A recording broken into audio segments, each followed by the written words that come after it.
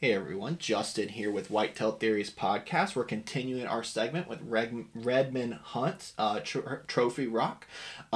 We have Cameron and Drew here. They're ambassadors for Redmond Hunts.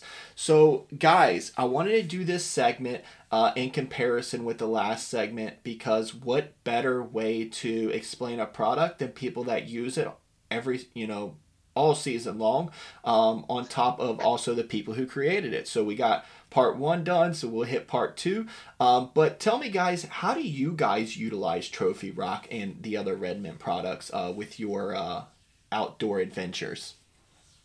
Yeah, Justin, thank you for having both me and Drew on here.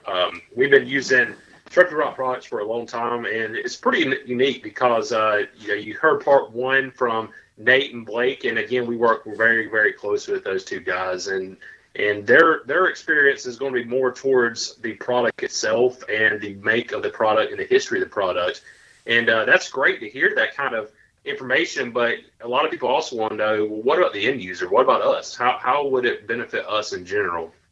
And the neat thing is me and Drew both. There's we got a couple other guys that hunt with us in our group, but we hunt multiple states, everywhere from Alabama to West Virginia, Ohio, Kentucky, North Carolina, and here eventually Iowa. And what we're seeing is that in each state, your minerals impact your whitetail herd differently in each state. And here, mainly North Carolina, for example, it's very crucial, not only just for horn growth, it's also very crucial just for the benefit of herd health. And, you heard Nate and Blake talk about all the makeup of the Trophy Rock with those minerals that, not just one mineral in general, not just salt alone. There's multiple minerals, and we've definitely seen it impact our herd health in multiple states. I mean, Drew, what do you think? I mean, you've been in Ohio longer than I have. What do you see up there? Yeah, I mean, no doubt. I mean, it's awesome being able to run trail cameras for years on progression and be able to see, this deer put on 20 inches, this deer put on 25. And I definitely think, as we have continued to use this longer and longer, that we're definitely seeing that jump from year to year become more and more as, the deer get more accustomed to coming into that mineral site. I highly recommend, using the same mineral site each year because you get that herd getting used to it. Like they were saying earlier, you get all the trails coming into that one location, and it just becomes engraved in the deer from the time they're 1 year old. They're coming to the site every summer, every spring, and it's helping the entire herd.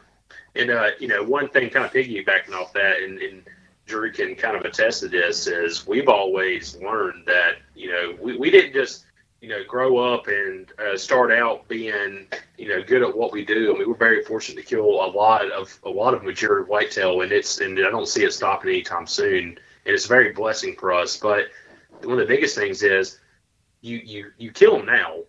Your January to your June months. This is the time where you actually kill those mature whitetail. You don't wait until September through December to make those harvests. I mean, a blind squirrel will find a nut every now and then and get lucky. But if you're going to be consistent with killing mature whitetail, these steps are very crucial through this time period of the year. I mean, January to June, that is crucial for being successful in the upcoming season. Now, why would you say that is? Just because of the management of it or the scouting? Could you share with our listeners of why that's so important? Yes, so I'm going to go off on a little tangent on the story here, but it'll kind of explain. Hey, that's why we call it Whitetail Theories Podcast. Definitely throw a good story in. Yeah. Okay, so 2 seasons ago, I had a really wide 8-point. He was a 3-year-old. I wasn't going to shoot him, but he was definitely one, you could see this deer next year was going to be top of the list. And I passed him multiple times. I basically had his bedding area completely locked down. I could get a picture of him whenever I wanted to. Come about end of November, he actually ventured onto the neighbor's property, and they shot and missed him. And they walked through the entire bedding area. I'm assuming they jumped him up or whatever, but after that time, I never got a picture of him the rest of the season.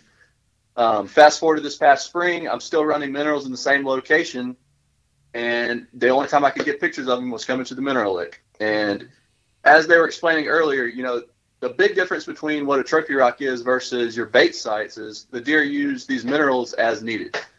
So whereas a bait site, they may come hit every single day, a mineral site, they may hit once every 4 days, once every 5 days.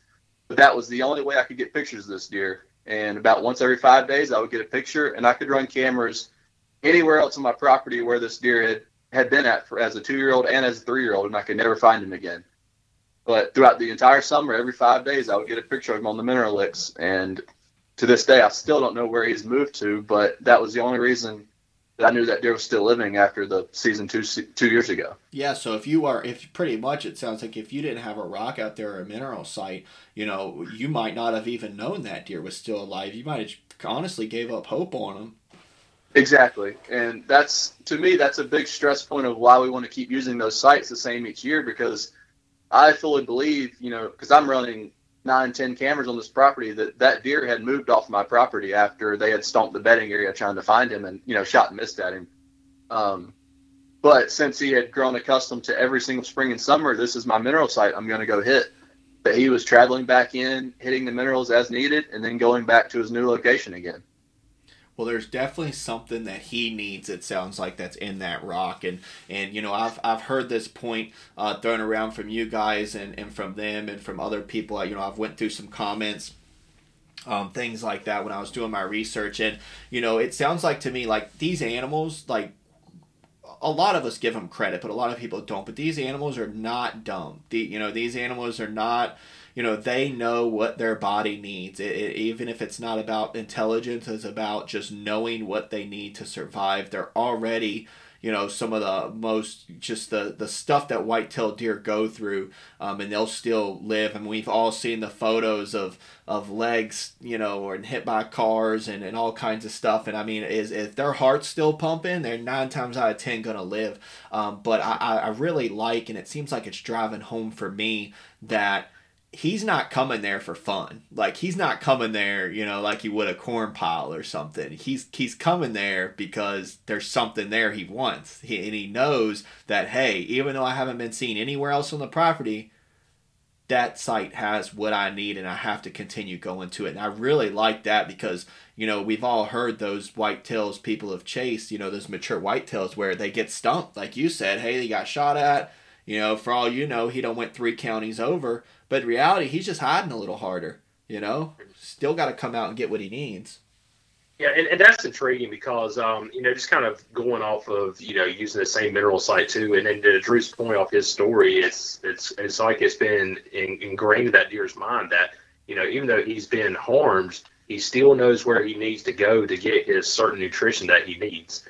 And one of the big things about using the same mineral site location year after year after year is my father used to tell me all the time, think about if somebody went into your bedroom at night and placed something different in your room, and you come walking in that afternoon, you're going to notice it. You're going to notice something has changed. You might not be able to place it right away, but something has changed. And the same thing goes with using the same mineral sites year after year after year, because if you start messing with it and moving different locations and being around it all the time, well, they're going to smarten up. They're going to know. Now you're younger age deer from 2.5 and below, they might not, care about it as much. But if you're trying to, again, consistently harvest mature white-tailed deer, you've got to keep to the script. And that script is always going to be your best friend no matter what this situation is. No, that makes sense. I mean, it goes back to you can use that form with anything. I mean, before there was, when people would ride 4-wheelers to a stand or something, the deer can hear that 4-wheeler start up and shut off at that stand. Like, you can kill those 1, 2, maybe even 3-year-olds, but when you start going after those big dogs and big mature whitetails, 9 times out of 10, they know. They're going to know if you move that rock and you're having different sites and they see you walking all over the property, moving things around. It's going to definitely make them wary. I mean, they don't get mature, just because, it takes a lot of street smarts, a lot of survival skills, a lot of being able to avoid predators to do that. And a lot of people call that the chess match, and that word is used very lightly because, in all honesty, that is exactly what it is to harvest a mature whitetail. It is a chess match. Oh, for sure. And anyone that's chased a mature whitetail, I mean, don't get me wrong, like you said, sometimes a blind squirrel finds a nut. We've all been, if you've been hunting long enough and consistently, we've all been to that point where you might have been given a freebie or something was a little easier, but then we always end up getting humbled or striking out, or, I'm sure when that neighbor or hunter missed that deer, I'm sure he was sick to his stomach. So, it's one of those things where it's definitely good to observe what's going on and really evolve as they evolve. And I just like the consistency of the mineral side because that's something anyone can do. You don't need to be out there every day moving things around and doing things. Put it out there, drop a camera, call it a day, keep track of what's going on. Absolutely. Absolutely. A big point for me is, go ahead. I'm sorry.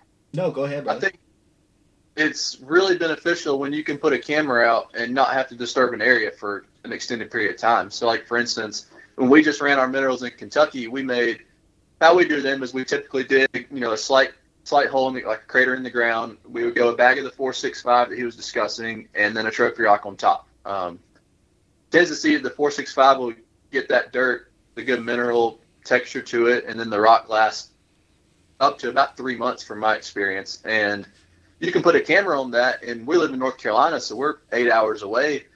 We can leave a camera for 3 months, go back, check it, refresh, and instead of going in and checking camera every week, bumping deer, disturbing anything, you can leave that camera and get intel for 3 months straight.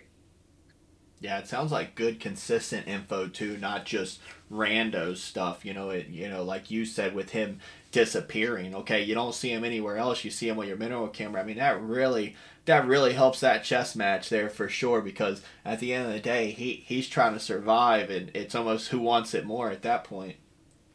Yep, and it's interesting to see if you start paying attention to your different areas. Like, for instance, I was saying that deer that I was telling the story about, it was about every 5 days is when he would hit.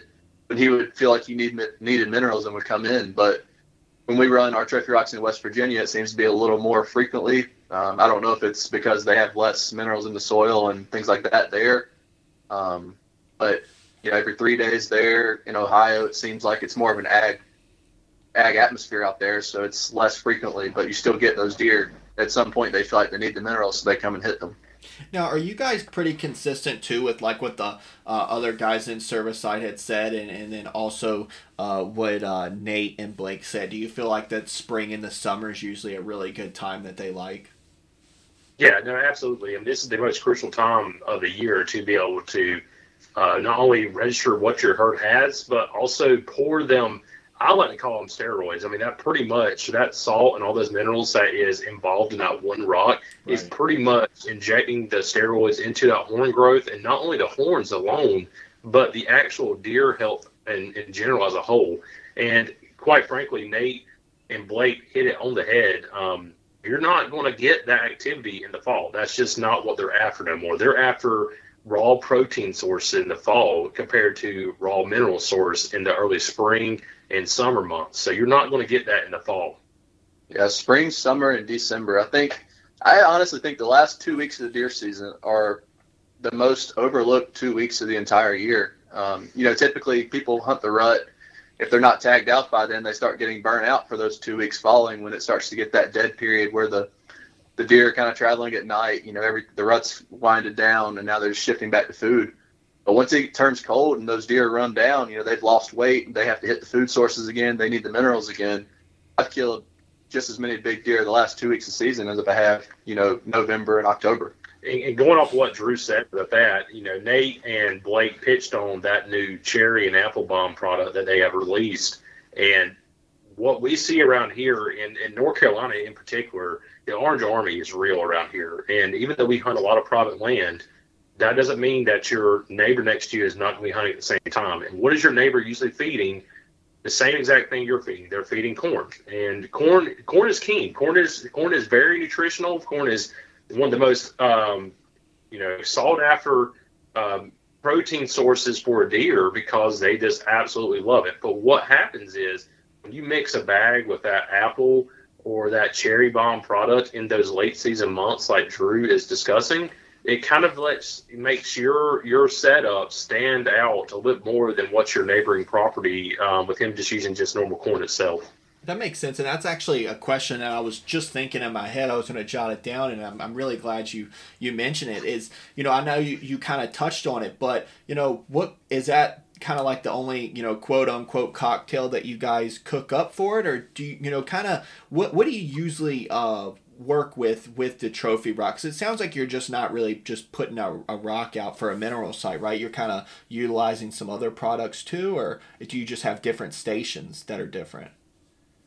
Yeah, so when we're running our spring summer minerals, we use their 465 product and the trophy rock combined together. And then as we progress through the year, once we get to both season time frame, we'll start feeding that cherry bomb throughout the end of the season. But we'll continue using that rock the entire year. But as we're talking about that late season, December, everything's starting to lock back down. They're transitioning back to food and minerals, and they need to put protein back on. Get in as tight to a bedding area as possible without bumping them. Put your food out even closer to that. Make it where they have to travel the least amount possible in daylight hours, where you can catch them slipping out the last 10 minutes before dark. Because realistically, when you get late season, you don't see many deer until that last 10 minutes, or early in the morning, great daylight. And it's pretty neat too, because just from experience, me and Drew can speak on this as well. It's pretty cool because you got that. There's a such thing people call as the October lull, and over the past couple of years, what do you think? We ain't seen the October lull. I haven't seen. I don't believe that. I don't believe in it either. Not what we've hunted. A lot of people are just saying that's it. But you'll have, what I'm going off here is that you'll have that last couple of weeks of October, and then you have the first couple of weeks of November, and that's when the rut's really on. And you'll watch a mature whitetail that is beefed up, and they will, if they don't get harvested or if they don't get,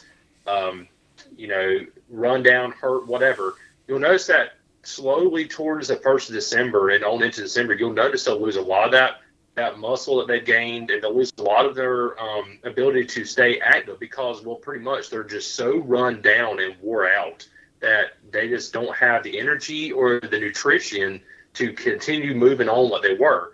So what does that mean then here? Well, that's where we've seen the cherry and the apple product really come and benefit here, because that protein value, that nutritional value, that last couple months where people get burnt out on and kind of give up on, we've harvested a lot of mature deer coming to those protein sources to refill up for the winter months. And that is where a lot of people just, like I said, kind of tail off and just kind of give up. And that's another section of the season where you can come out on top if you just stick with it and stay consistent with not only your feeding source, but also your hunting in general. We got. So your brother killed a good deer this year, and that was the same thing. You guys hadn't had a picture of that deer the whole season, and you made it through the rut, and then all of a sudden, where you guys are feeding protein at, all of a sudden this deer shows up, and he's like clockwork. Yep. And a lot of people will kind of go against what we're saying here, because a lot of people like to say, baiting is almost like cheating. And there's a lot more to using protein and mineral sources than just consider it baiting and throwing a spot out. There's a lot of scouting that goes into. You still got to find the travel areas, the bedding areas, water sources. All that still comes into play whenever you use a baiting or a protein source area. So it's not just literally going out there and throwing a sack of corn down and dropping a 120 or 150-inch deer right there. It just doesn't work that way. And, one thing going off that too, and like Drew said, the deer my brother harvested this year, we didn't have no history at all. He showed up the week of November 17th, and 2 weeks later he was harvested. And what's pretty cool is the day before he was harvested, I got him daylighting on a food source with some cherry bomb from it was like 3 days in a row, from morning and afternoon. He'd show up about an hour in the morning and show up about an hour in the afternoon, and this was all daylight, and he was simply coming there to just eat from being run down from the rut. And it's almost like it's ingrained in their mind that if they're going to survive, they've got to refill on protein sources to make it through the winter. Well, and I'm glad you mentioned that because, Whitetail Theories podcast, we jump down all kinds of rabbit holes. We are honest people. We're not polished bureaucrats or politicians or, sellouts. We're real life hunters and we're out there. It doesn't matter what state. But my point is, I've always heard the argument with baiting and things, and I grew up in both worlds. So I grew up in the world of one side of my family was strictly public land. We did the go out in the morning on a Saturday, go eat lunch at like 11:30, come back at 2, that traditional public land grind. And then my other side of the family was into nutrition. They had beans out for the deer. We had a rule. We had a safe zone. The first 500 yards up the mountain, you could not take a deer. It didn't matter how big, how mature, what time of day it was. If you were coming down the mountain, you unloaded your gun once you got to that marker. It was just a sanctuary that we had, but we had the food plots there. They had the bedding areas there. So I got to grow up and see the both sides. And I tell you what, I won't say one's over another because they're both a lot of hard work, but I was humbled real quick on, you ain't just hunting over bait. I'm going to tell you right now. You have to work the land. You have to study the deer. These deer aren't dumb. I was literally in Ohio this past year, and a nice buck came out about 200 yards, looked right up at the stand. I wasn't even moving, and I was pretty high up. Kind of looked around like he thought I was there. Maybe he wasn't sure. He didn't really seem too worried about it, which you can kind of get a sense from that from a mature deer. I mean, they'll back out or just disappear on you. But he knew something. He knew the stand was there. He knew what time of year it was, and he knew to stay out of bow range. And he literally would do circles around me all day. I'd catch him throughout the day at some point out of bow range. But my point is, like, he didn't give it to us, and we were right near some beans. There was a few salt licks in the area that my buddy was using, and the point is, we just didn't sit up over the rock and say, okay, it's 8:30, he should be here soon, because that's what the camera showed last week. We definitely had to work for it and hunt him. And I think a lot of people, my point with all that was, I think a lot of people, they either don't understand it, which will fall under product knowledge and information and things like that. Or, man, I mean, we can call a spade a spade. At the end of the day, I think it boils down to a lot with jealousy. And I hope I don't get shot for saying that. But, at the end of the day, it's when I see people treat other people like, well, that 200-inch deer didn't count because I see a salt lick in the picture. Like, come on, man. You think that salt... If it was that easy, we'd all go out and get a rock right now and we'd all start killing 200-inch deer tomorrow. It definitely doesn't work that way. There's millions of hunters in the United States. I'm pretty sure if that was the trick to success, one of us would have sniffed it out and got it. There's way more work. That's just a tool like anything else, like a good pair of camo or some good binoculars or a weapon that works properly, an arrow that flies straight. It's just one of those tools that makes it easier to harvest the animal as far as once that trigger is actually pulled, it's just a little more effective on things and get you a little closer, but it doesn't by any means put you on top. And anyone that's ever hunted food plots, managed land, even we'll even go as far as saying bait sites. We all know that it doesn't happen like that. As far as all the deer come out and say, "Hey, shoot me," you definitely have to put work in it and be at the right place at the right time and really put that time in. And one thing I like, and this will be my last point with it, that's why I wanted both of you guys to get on, because at the end of the day, this isn't something where you guys joined Redmond yesterday, you put your first trophy rock out yesterday morning and you're like, this product's amazing. You guys have been using it for years. You've already seen deer progressed over years. This isn't something that you saw a Facebook ad yesterday and you wanted to get into it. These are real life stories and real life experiences of them helping the deer population. And at the end of the day, man, even if people just want to put rocks and don't, I'm going to tell my grandpa, you should put some rocks in the sanctuary area so that when the deer are there, they have that extra nutrition, now that I know a little bit more about it. Yeah, and just two things off of that too. And then one is, we're very blessed in our time period right now because we have so much technology and sources we can use in our hand to try to harvest mature whitetail nowadays. I mean, you think about it, in just a sheer amount of probably 10 years, if you go back 10 years from now, the amount of technology and mineral sources, cameras, stands, I mean, everything.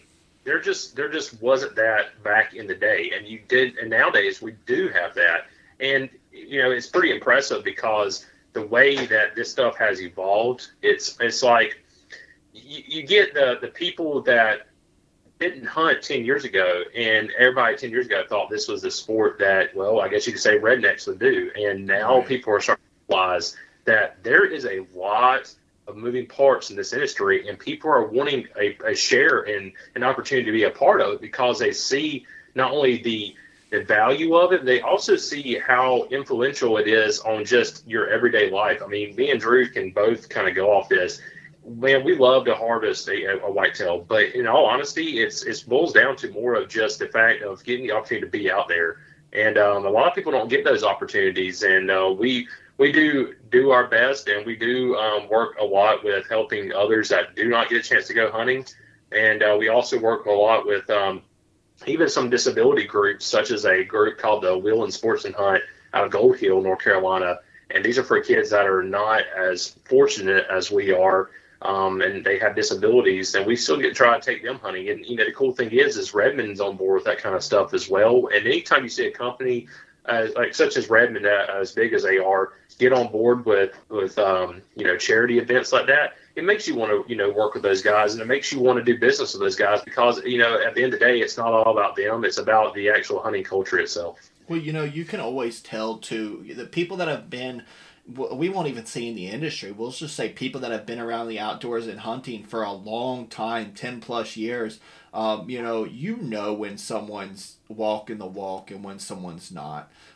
You always can see that. We won't jump on this and bash anyone, but we see it every single day on social media and anything else. And that's why I had mentioned it's so relieving to hear a company like Redmond that there's actually hunters in sales and marketing and operations. I couldn't tell you how many companies I have talked to before, and this is just personal preference, but I want a hunter selling me minerals. I want a hunter marketing and selling me product and educating me on product. I don't want, someone that's maybe just a biologist and nothing else, or, created something, an inventor, or someone that thought it looked good on paper. I want a hunter that's been in the field. He's seen it. He's used it. I'll buy those products all day. So yeah, and one of our favorite parts about partnering with Redmond is, some of these big name companies, you try to get someone on the phone and you can't get an answer for weeks from these guys. Cameron said that, yeah. Yeah, and talking with Nate and these other guys on the team, we can ask them a question and get immediate feedback, or we can call them up, and they don't hesitate to answer the phone and talk to your average hunters like we are. No, that goes a long way with anything, and we all know people get busy and stuff, but it takes 2 seconds to even, I'm on the phone all the time. I'll shoot them a text while I'm on the phone. We have this nifty thing where when someone calls you, you can push a button and it says I'll call you back, or give me 5, or there's lots of, it's like both of you guys had said, technology's come a long way, and that goes for communication too. You don't have to be on the phone for hours, but it takes 2 seconds to answer a question, especially when that's something you do, and that just shows passion. That just shows passion for the product, passion for the outdoors, and passion for customers and everything entailed with the business. Yeah, I 100% agree with that. That's spot on for sure. So, guys, I know we kind of touched on the product part of it, and you guys being ambassadors for it, great representatives for, it sounds like multiple states. So, you definitely have a good range of a lot of those states that are in that whitetail beltway there. But I'm just kind of curious if both of you guys would just take a minute and kind of tell our listeners, as far as how did both of you guys get started into hunting in the hunting industry?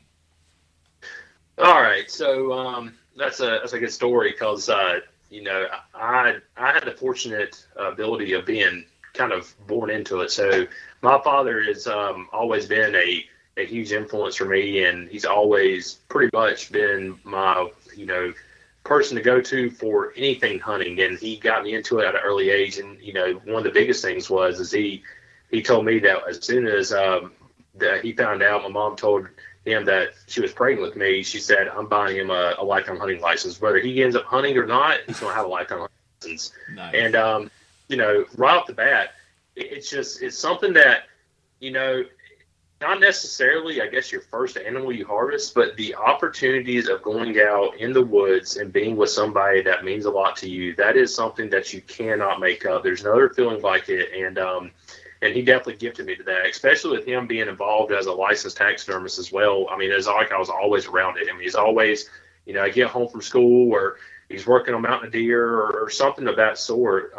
So, it's funny, though, because as the years have gone on, it kind of started out with the fact of him getting me into hunting, and that was my elementary school days. And then we moved to middle school where, I moved from harvesting your small deer to my next deer being in the 120s.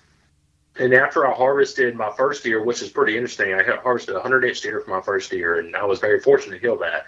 And I told my dad after I harvested that deer, I said, it's got to be bigger. It's got to be bigger. It's got to be bigger. And ever since then, it's the same thing. I went from a 100-inch to a 115, then I went to a 115 to like a 117, and every year it's just a constant progression or staying in that same part because,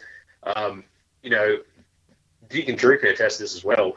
We were sitting in this position last year, and me and him are both successful with this, and the rest of the guys are part of this team, Tim, Ryan, which is my brother, and my father, which is Todd. I mean, we have been very fortunate to harvest a lot of deer, and then all of a sudden, it's like this system has kind of exploded. I mean, the possibilities that's coming up for us this year with these properties, I mean, it's like there's a door just waiting to be open for us for what could happen. And the cool thing is, too, is that we're involving other people, and Drew can attest to this. We got quite a few people that hunt these properties that we are allowed to hunt. And, it started out as, we got about 500 acres here in North Carolina. And then next thing you know, hey, we got our 500 acres in another state, and then another state, and then another state. And then, a farmer wants us to hunt this many acres. And having too much land is always a good thing. And it's been, we're able to network with guys. And I guess to kind of,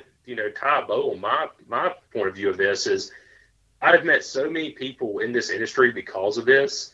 And these people are the people that I will constantly stay in contact with until, I'm long gone, because these guys live and breathe the white-tailed deer like I do. And that's kind of what meshes me and Drew together a lot, doing this together, because, man, it's just something that never stops clicking. After you harvest your first white-tailed deer, with my father getting me involved in it, and then now me and Drew hunting together all the time, it's gotten to be the point where it's an addiction that will not go away. No, especially growing up with a dad that bought you a lifetime license. I mean, you were destined to either love it or not, and it's awesome that you went, you ended up loving it, and I love hearing that story. And I always revert back to passion. You can tell when someone's in it for the right reasons and when someone's not, and it's nice to hear that passion and love for it. And you're right, land is a commodity where I tell people all the time, if there was one thing I wish I learned in high school that I know now, it was buy as much land as humanly possible. It doesn't matter if it's 1 acre, 500 acres, 5,000 acres, get that land, because it doesn't matter how much you have at the end of the day, you can always do something on it for hunting, conservation, even just like you said, taking someone out. If you got a new hunter, you want to teach them some ropes, you got some turkeys or hogs on the property, really get dialed in for, for those mature whitetails. It's a lot that can come with it. But Drew, what about you? How did you get into hunting? So very similar. My dad's into it as well. I grew up, same story, kind of lifetime license deal. And, it's, the best thing about the hunting community is everyone shares this passion. You can hunt by yourself, but when you come out, you still have all your friends and family to talk about and tell the story that you experienced. And it's like you experienced it yourself. I killed my first deer when I was 5, and then transitioned to bow hunting at 9. My dad started making me shoot a traditional style bow, no sight, no release. And somehow I got lucky and hit the first one I shot at, and it took several years after that of wasted muzzy broadheads for a long time. So I hit another one, but no, it gets you hooked. You get that experience and spend it with your family and friends, and you can't beat it. I mean, it's a passion. I'm just curious, do you still use muzzy? No, not anymore. Oh, I was gonna say we actually have a good discount with them. So if you ever have to revert back or teach your kid and start them off, there you go. Yeah. When I started at 9, I was shooting a 40-pound bow and a 75 grain broadhead, just trying to get as much penetration as possible. So it was fixed blade, trying to stick something in, past the shoulder blade at least. Now I know it sounds like both of you guys are pretty hardcore into bow. Whitetail. Drew, have you transitioned from longbow to regular, or? Yes. So that kind of got me started. I'm sorry, longbow to compound. Yes. Yeah. So that kind of got me started, and it's still fun to shoot a recurve, every once in a while now. But no, it's use the tools the way you can. If I had a big deer out at 50, 60 yards, I feel much more confident being able to put a pin on and squeeze off rather than. Yeah. The elite bows and the Victory arrows have really come a long ways to help us out with that, and we have really, really enjoyed working with both of them. And then, like Drew says, with the muzzy broadheads, we've really went from muzzy now to where we shoot Grim Reapers now. And I mean, if nobody on here is familiar with the Grim Reaper broadhead, I would highly suggest you check them out, because those guys, man, there ain't nothing like their whitetail specials. You literally can watch them drop from your tree stand. So tell me, we'll start with you, Cameron, and then we'll do Drew. Cameron, tell listeners what's your setup look like as far as your bow and your arrows. I know you kind of touched on it, but just a quick little cliff notes on what you're shooting at this point. Yeah, so currently I shoot an Elite Energy 35. It's an older 2016 flagship bow from Elite, and that bow has progressed with me for a long time. I bought it brand new, and it's been a great bow for me. And this year I will be transitioning over to Elite Envision. And that bow in general, it's pretty neat. It's a 31 axle, but that bow actually is designed to shoot like a 35 axle to axle bow. And I quite frankly, I enjoy the heck out of it, just because I'm a very tall guy, and I've talked to you, Justin. We and you are about the same, stature, was 6'4" and about the same weight as well, around the 250 range. And I have a huge wingspan, and this wingspan has made me be able to shoot that 35 very well. But this 31 shoots like a 35, but with a shorter axle. Sight wise, I shoot custom bow equipment for sights, and then I also use Victory Arrow Archery, and I like the VAP arrows. Them things are absolutely bone crushing. And there's a couple videos on their website where they held up a elk femur, and that VAP went through the elk femur, which is very impressive for a carbon arrow. And then broadhead wise, like I said, I'm a Grim Reaper whitetail razor cut SS guy. I mean, the broadheads, the 2-inch diameter cut is absolutely wicked for a broadhead. And what about you, Drew? What are you rocking right now? So, as Cameron said, he's a tall guy. He shoots the Elite. I'm shorter. I shoot a Matthews VXR 28. I hunt a lot of a climber, so that gives me the room to be able to, draw with the top piece on your climber and not get in the way. Same Victory arrows as well. And I shoot some Swacker, some Grim Reaper. Just depends really on what I'm hunting. I find a little bit different penetration depending on which broadhead you're shooting, if I'm hunting in Ohio or if I'm hunting in North Carolina, you're hunting a 275-pound deer or you're hunting a 185-pound deer. I think we can both say, though, arrow-wise and broadhead-wise, we're kinetic energy dudes. Speed's awesome, but we like some kinetic energy, depending on, regardless if it's a broadhead or the arrow. Yeah. No, I feel that. I like a solid punch, too. So we got to setups here. That was something I was really curious with, especially with you guys hitting so many different states, bow hunting, mature whitetail. But Tell me, what are you guys looking like for this season? Anything crazy planned? I know you mentioned a few, possibly Ohio, or I'm sorry, possibly Iowa. You said, right? Yes, Iowa's still in the works. Mainly you just let the trail cameras speak for themselves. Nice. Save the vacation days as long as possible and see how that goes. Kentucky bow season. The glory thing about that is it opens up first Saturday of September, and it's 2 weeks before here in North Carolina and 3 weeks before or 4 weeks before Ohio.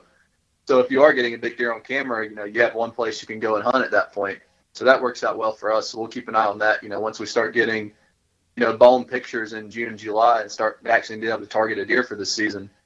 But typically, in Ohio, opening day is kind of tough. Into September, you're starting to hit that, what they would call the October lull. I typically don't like to start hunting Ohio until that last week of October when they're starting to hit the scrapes. So, and that's kind of funny because that'll be probably a podcast that maybe we can do here later on. But trail cameras have been the thing, especially for us over the past couple of years. I mean, the patterning of deer, if you can get one patterned, it might as well be walking dead because you're going to get a opportunity. I'm not going to say that you end up harvesting it, but it will provide you with an opportunity. And off of Drew's point, that has really, really benefited us in all the states we hunt over the past couple of years. Yeah, cell cameras are the best invention ever made. I mean, especially for us living out of state and not knowing which state to go hunt, when to go hunt. I mean, I'll be laying in bed sometimes at 10 o'clock at night and just pull up the app and see, what's going on at the scrapes in Ohio. At least confidently when you go into your stand set and you haven't checked your camera in weeks that there is a shooter in the area. Yeah, and especially with Spartan helping us out with that. I mean, the Spartan camera has been the absolute best thing that could have happened for us in the past couple years. And, the results don't lie with what's been portrayed and what has helped us out because, again, consistency is key. And with the minerals and using the Redmond Hunt Trophy rocks with the Spartan cameras, I mean, it's almost like you're just going ahead and penciling in a good season coming up. I mean, it's really helped us out a lot. I just had Alston, I know we had talked about it with Mossio Gamekeepers on, and he said the same, very similar to what you said with the Spartan cameras, the game changing, cell camera. And two, I look at I'm always a glass half full kind of guy, and I almost look at it, to me, a lot of people can always say, you're always going to have your quote unquote bow gun conversation, but at the end of the day, honestly, it's a good thing for conservation, because think about how much stress you put on that deer if you're every single day after work or every single morning before work. Now you can literally look at a camera, and the only thing that would upset it is if it noticed that camera. But if you have it obviously in the same place for some consistency, but it almost looks good for conservation too, because you're putting less stress on the animal. He's going to be able to consummate possibly a little bit better when he's not completely stressed out, and worrying about pressure and are there people here? I mean, you got a guy going every day after work. I used to be the worst at it. I'd get off work, and for turkeys it's one thing. For mature white-tailed deer, it's a whole different animal. You can't be in that spot stinking it up every single day. So cameras have definitely, I think, have probably put the stress levels down on animals and give us a lot better chance than we've had in the past. Yep. And I think this is kind of going off on a tangent, but one of the biggest stressors on the trail cameras is, other than your mineral licks, that to leave them on scrapes. There's certain scrapes that deer will hit all year long, whether it be in the spring, summer. They have those certain funnels and licking branches that they will use as their travel patterns.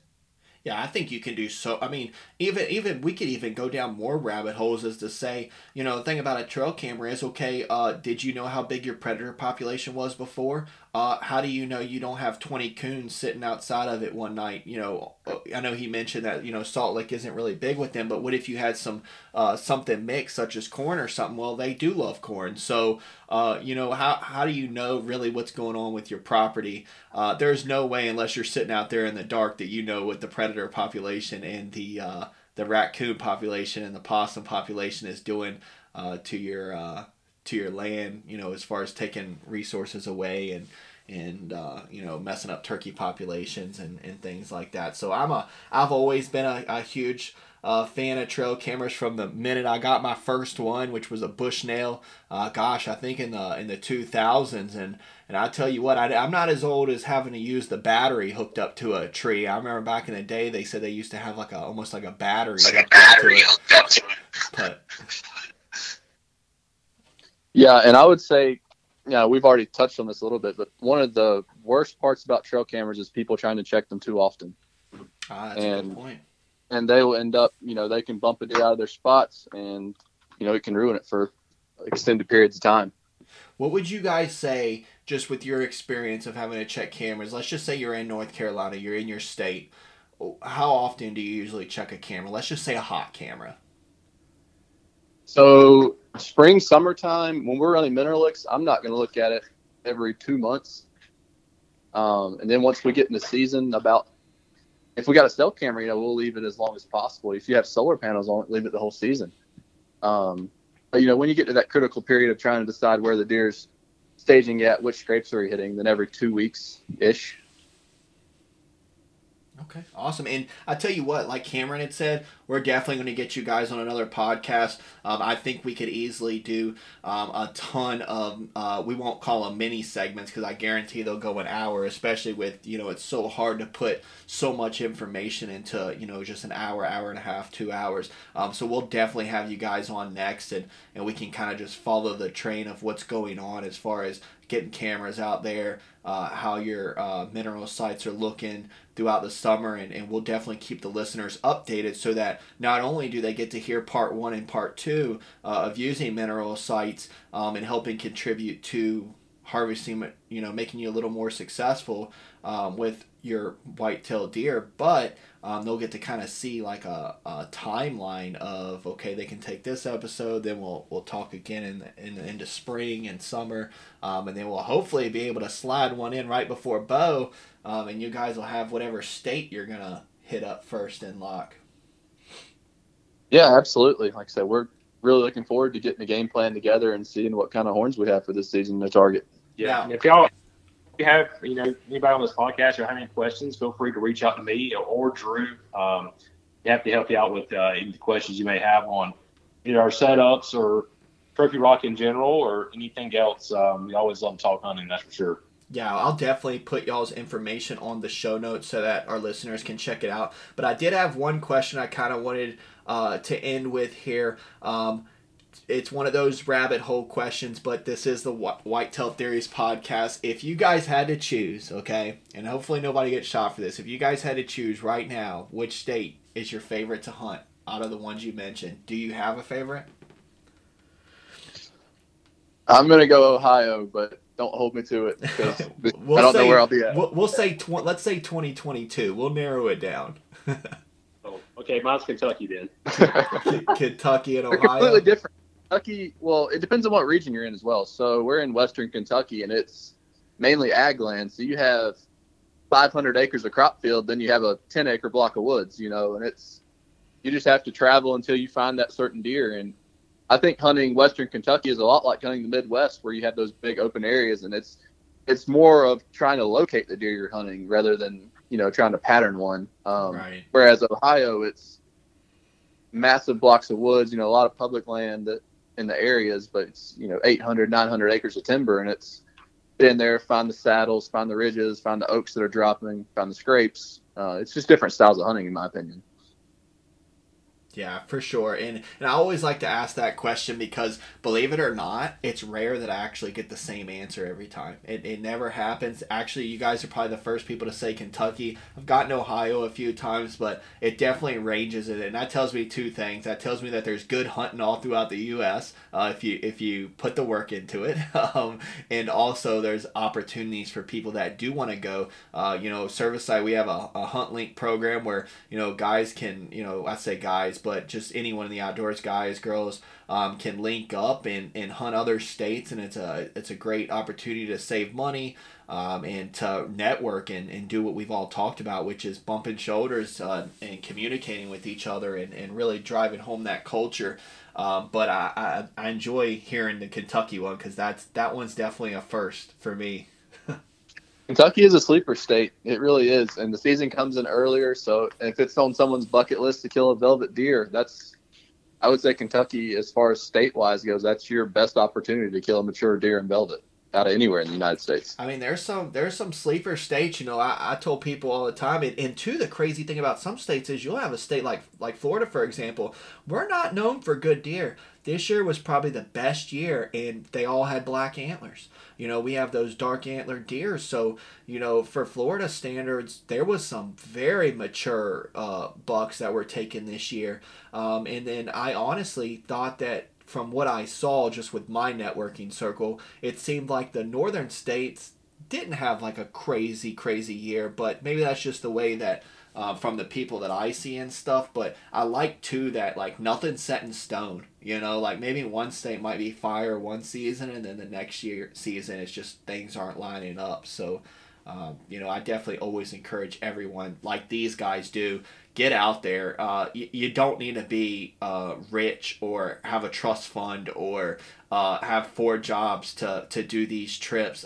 If you, like you said, Drew, if you put some vacation time back, do your homework, whether it's e-scouting, putting cameras in certain places, getting leases, getting out there on public areas in the summer to maybe do some camping and hiking to see if that's somewhere you'd like to go. There's lots of opportunities. It's just you got to work a little bit harder. The opportunities are always going to be there. It's just a matter of what are you going to do with those opportunities. Yeah, download Hunt Stand, download Onyx, and go knock on a door. I mean, and the biggest thing is when you start knocking on these doors, don't overlook those little transition areas. I mean, most people, when they look on property information, they target the big bedding area or the big field that you see deer in from the road, but don't overlook the 10 acres behind it where the deer are funneling through, getting back to their bedding area. More acres always mean more better. That's a real good point. Amount of acreage. I like that, and I'm glad I had you guys on. Did you guys have anything else for our listeners as far as this segment goes? I know we kind of touched on Redmond and a little bit of you, who you guys are. I know the members have been seeing y'all a lot frequently, so they kind of have a better sense of who y'all are and what's planned for this season. But do you guys have any takeaways that maybe I missed or that you'd like to touch on? No, I think we pretty much covered it all. I mean, we could always do another segment if need to be, if there's enough interest in it. I mean, we could always, again, talk about something else. I mean, I know cameras would be something that'd be beneficial as well. We could always have a debate podcast on the different rules and regulations in the new states on baiting. Let's not go there. We can get people really. We could. I tell you what, there's some crazy stuff I've been seeing happening with rules changing for the better and then for the not so better. Yeah, getting some heated discussions with people on that very quickly. We just now, the great thing about a podcast is it's just us three. So, in this situation, so we don't have to worry about too much craziness coming through, even though everyone is entitled to their opinions. But we actually just got 2 more birds that we can take in Florida. It's up to 4, so you can do 2 in the fall, 2 in the spring. But something that changes, you used to be able to take a hen in the fall. Can't take hens no more. Well, yeah, I mean, that's like here, you get 2 tags. And, it's pretty funny because Drew actually killed a bearded hen last weekend. Don't hate on the hen. It's frowned upon by a lot of people. But, yeah, I shot a hen. It's a bearded hen. Had almost a 10-inch beard. So. Oh yeah, she had to go, man. Her time has come. I have not posted a picture of that one because I know it's frowned upon by many serious turkey guys. Yeah. But yeah, I tell you what, man. It might be a northern thing, but down here it's considered. It'd be like shooting. I guess that's anywhere like the piebalds and things like that. Hopefully I said that right. We don't have a lot of them down here, but at the end of the day, man, I look at it like this: it's legal. It's ethical. You're respected nature. The law says bearded turkeys. It doesn't say no bearded hens or no gobblers without beard. It says bearded turkey. So I'm gonna trust a biologist. We'll say that to a point. I'm gonna somewhat trust a biologist. Hopefully, there's no politics involved. But I mean, there ain't nothing to be ashamed of, man. You took something that a lot of people. I mean, for all you know, she probably wasn't even laying eggs. You have no clue what that. I mean, it's a higher testosterone that causes that, right? Yeah, it's 2022. I guess you never know what that hen was thinking. Hey, she's right on. She's right on board with the rest of the world. So that's for another time. we'll definitely jump on another one at some point in time. But guys, I really appreciate you guys jumping on. I can't wait to get this out. It's packed full of information, real life experiences, and we'll definitely be doing it again soon. Sounds good. We appreciate it. Yeah, man. Sounds like a plan. Thank you for having us. All right, and last thing, I completely forgot this. For the people that do want to reach out to you guys, just throw up what are your socials, email, or the best way that people can reach you if they have any questions or they're looking for some products or things like that. Yeah, so my simplest one would probably be my hunting page on Instagram, which would be at Baucom, Baucom hunting. And then just my simple Facebook page, Cameron Baucom. But I'm pretty active on the service side page. So, I'm hunting on there if y'all want to just, reach out to me from there as well. Yeah, and then mine would be Instagram at @DrewLittle_. All right, awesome. And Drew, I'll make sure I send you an invite too, so you can get on the private page, and we can get you on there too. But guys, thanks again, and y'all are listening to Whitetail Theories podcast.